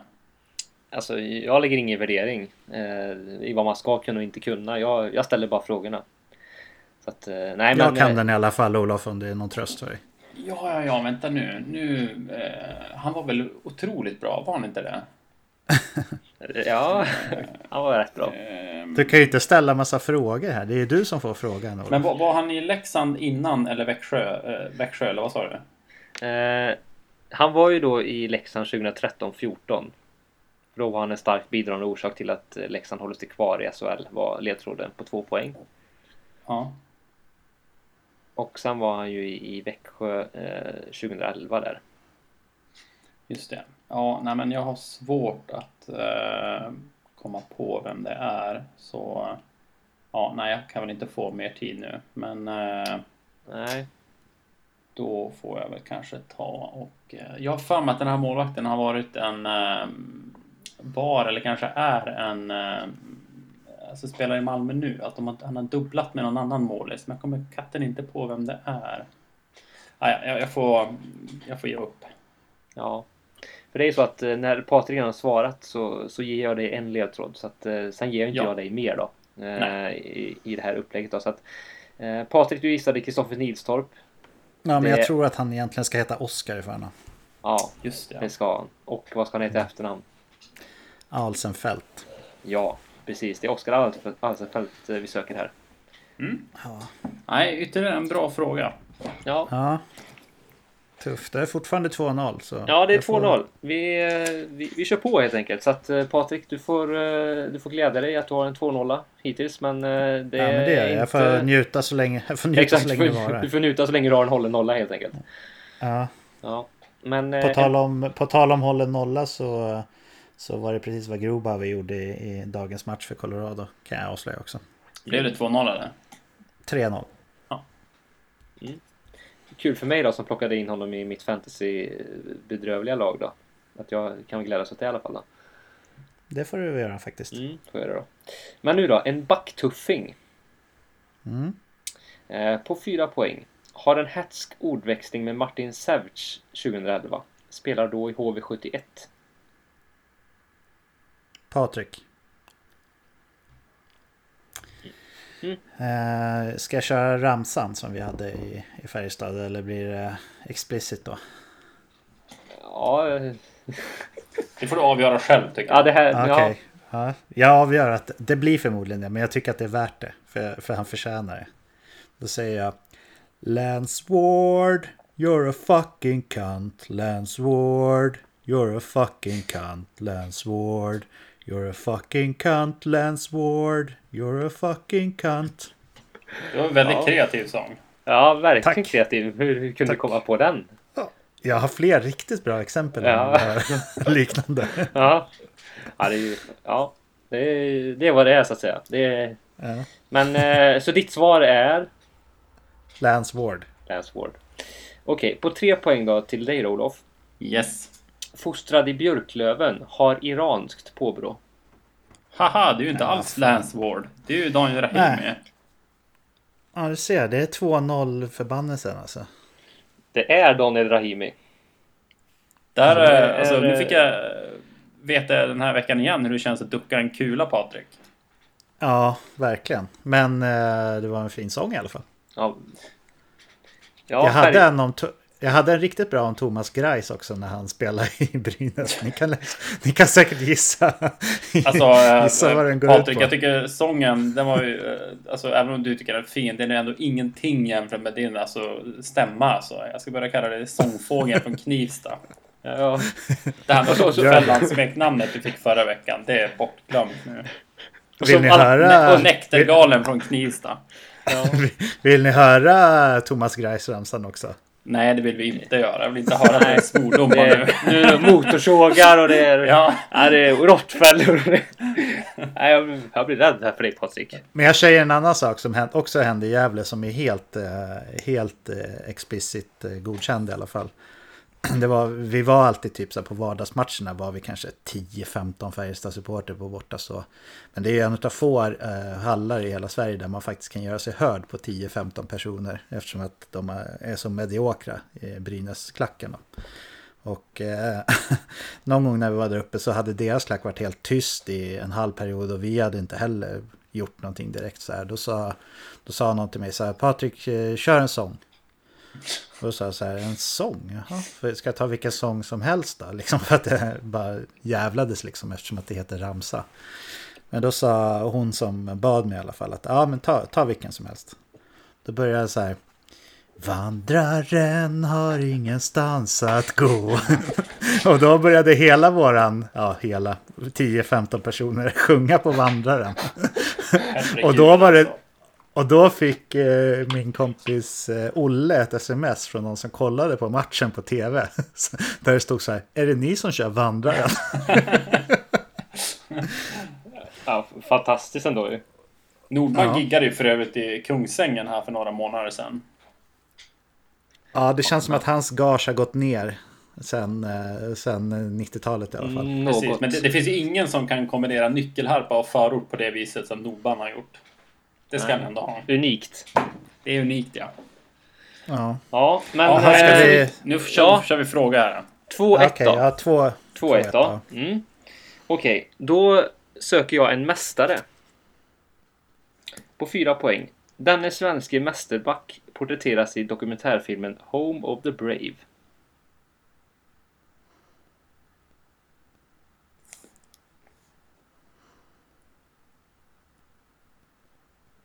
Det har inte jag sett. Ingen som har sett den, nej. Men den kan jag rekommendera till alla lyssnare också. Ja, vi får kolla upp. Men jag går vidare på 3 poäng då. Yes. Elitserie debuterade i HV71 2004-2005.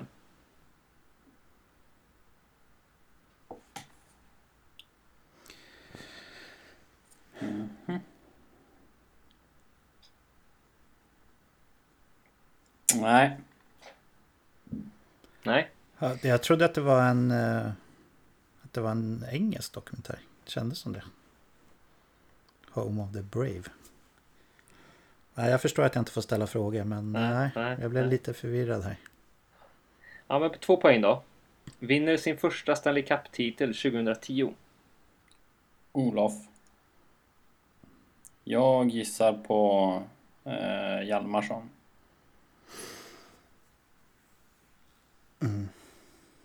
Du får 1 poäng här då, Patrik. Ja, tack. Känd för sitt uppoffrande spel bildade under många år backpar med Johnny Oduya i klubblaget. Olof har kvitterat i och med det. Kan jag svara då. Det har han. Det är ju mycket riktigt Niklas Hjalmarsson som är rätt svar. Så, snyggt. Ja, 2-2. Det är tätt som det ska vara. Det är tajt alltså. Det är Det är tajt, ja. Släppte du upp mig till 2-0 med flit där, Olof? För att Absolut. du vet att det är svårt. Så är det. Ja, okej. Nu får ni verkligen blunda eller gnugga era geniknölar eller vad ni nu har för knep. För nu åker vi. Nu är det avgörande. Nu kör vi. Ja. En liga. På 4 poäng. Robert Reichel har ligans genom tiderna högsta poängsnitt. På 67 Patrik. så är det... Ja, nu sa jag tidigt alltså. Men antingen är det ju då tyska ligan såklart. Eller så är det någon typ så här ECHL eller någonting som man kommer över där. Jag var lite tidig där tror jag. Men jag svarar DEL. Jag kommer ge dig 3-poängsnivån då, Olof. Och jag kommer även läsa klart. Jag var faktiskt mer på första nivån där också. Ja. Robert Reichel har ligans genom sina högsta poängsnitt. På 67 så är det matchen står han för 144 poäng. Det var inte illa. Det är inte illa. På 3 poäng då. Thomas Rodin spelar här mellan 1997 och 2000. Mellan 97 och 2000 så är det Thomas Rodin. Toto, även kallad. Som Patrik då såklart känner till. Där har vi många fina ramsor däremot utan svordomar. Ja, nej, men då chansar jag, som jag har gjort en gång tidigare tror jag, på österrikiska ligan. Och det rätta svaret, trumvirvel, är tyska högsta ligan DEL, precis som vi har fått rätt svar från buren. Yes. Usch, det var svettigt. Ja, det var Patrik Motorsågen Andersson. Motorsågen. De lyckades nu dina gissningar här att dra tidigt. Ja, verkligen. Ja, nej, jag vill tacka min familj. Jag vill tacka mina vänner, bekanta. Jag vill tacka... jag kommer inte på några fler att tacka. Jag vill tacka Toto, vill jag göra. Jag vill alltid tacka Toto. Det är oavsett sammanhang egentligen. Ja. Jag vill tacka domaren och så vill jag tacka dig, Patrik. Ja, men ni räknar sig till mina vänner så jag har redan tackat er. Okej. Men det var bra frågor som vanligt. Och hoppas att alla tar chansen att gå in och köpa spelet medan de fortfarande finns kvar. youcrashthegame.se, va? Yes, det stämmer bra. Härligt. Men då ska vi bara säga tack och hej och sådana trevliga saker. Olof, har du någonting att berätta, eller? Ja, jag har väl lite av en teaser kan jag säga. Och jag kan avslöja, ja precis, för er lyssnare att i hemlighet så pågår det idogt arbete här med ett, vad ska vi kalla det? Ett spel eller en utmaning eller någonting liknande som har med NHL-slutspelet att göra. Där vi en tävling kan vi kategorisera den kanske. En tävling kan man också säga. Och där kommer vi då bjuda in er lyssnare att vara med i den här tävlingen. Och det kommer att komma lite mer information om den här tävlingen framöver. Men jag kan säga att vi kommer att ha en hel del roliga priser också till vinnarna i den här tävlingen. Så att, ja, mer än så tänker jag inte säga faktiskt. Utan ni får fundera lite grann på vad det kan vara för någonting. Och ja, med det så passar jag tillbaka till dig, Patrik. Tack för det, Olof. Det är ju nästan så att jag blir sugen på att höra om det här, även fast jag vet vad det handlar om. Men du är bra på det där med PR, det vet vi sedan tidigare. Yes. Men då knyter vi ihop säcken då. Då vill jag säga tusen tack för den här veckan, killar. Jag ser fram emot att få fortsätta att göra den här podden ihop med er. Det ska också bli trevligt att ses här framöver för en kick-off som vi har pratat om, där vi ska lägga upp en planering för resterande del av säsongen och sommardelen då, som kallas off-season i NHL men som kallas hot-season i fantasy-sammanhang. Nästa vecka kommer jag och David att försöka förklara oss utan Olof som är på en liten mysig utlandstripp. Jag hoppas att jag och David sköter oss och får godkänt av dig där, Olof. Det kommer ni att göra. Härligt. Sen vill jag också säga tack till alla lyssnare som blir fler och fler hela tiden. Och precis som vanligt skulle vi verkligen uppskatta om ni hjälper oss att sprida den här podden. Allt från att tipsa likasinnade vänner och bekanta till att lämna ett fint betyg eller omdöme är toppen för oss, för att fler ska hitta. Passa på också att höra av er till våra sociala medier eller info@veckansnhl.se om ni har ett ämne som ni vill att vi ska ta upp i podden. Det är ganska bra tid för det så här års nu när det är lite väntan på slutspel. Men med det så vill jag önska er en helt underbar vecka. Må fantasyhockeygudarna vara med er. Hej då! Hej hej! Hej då!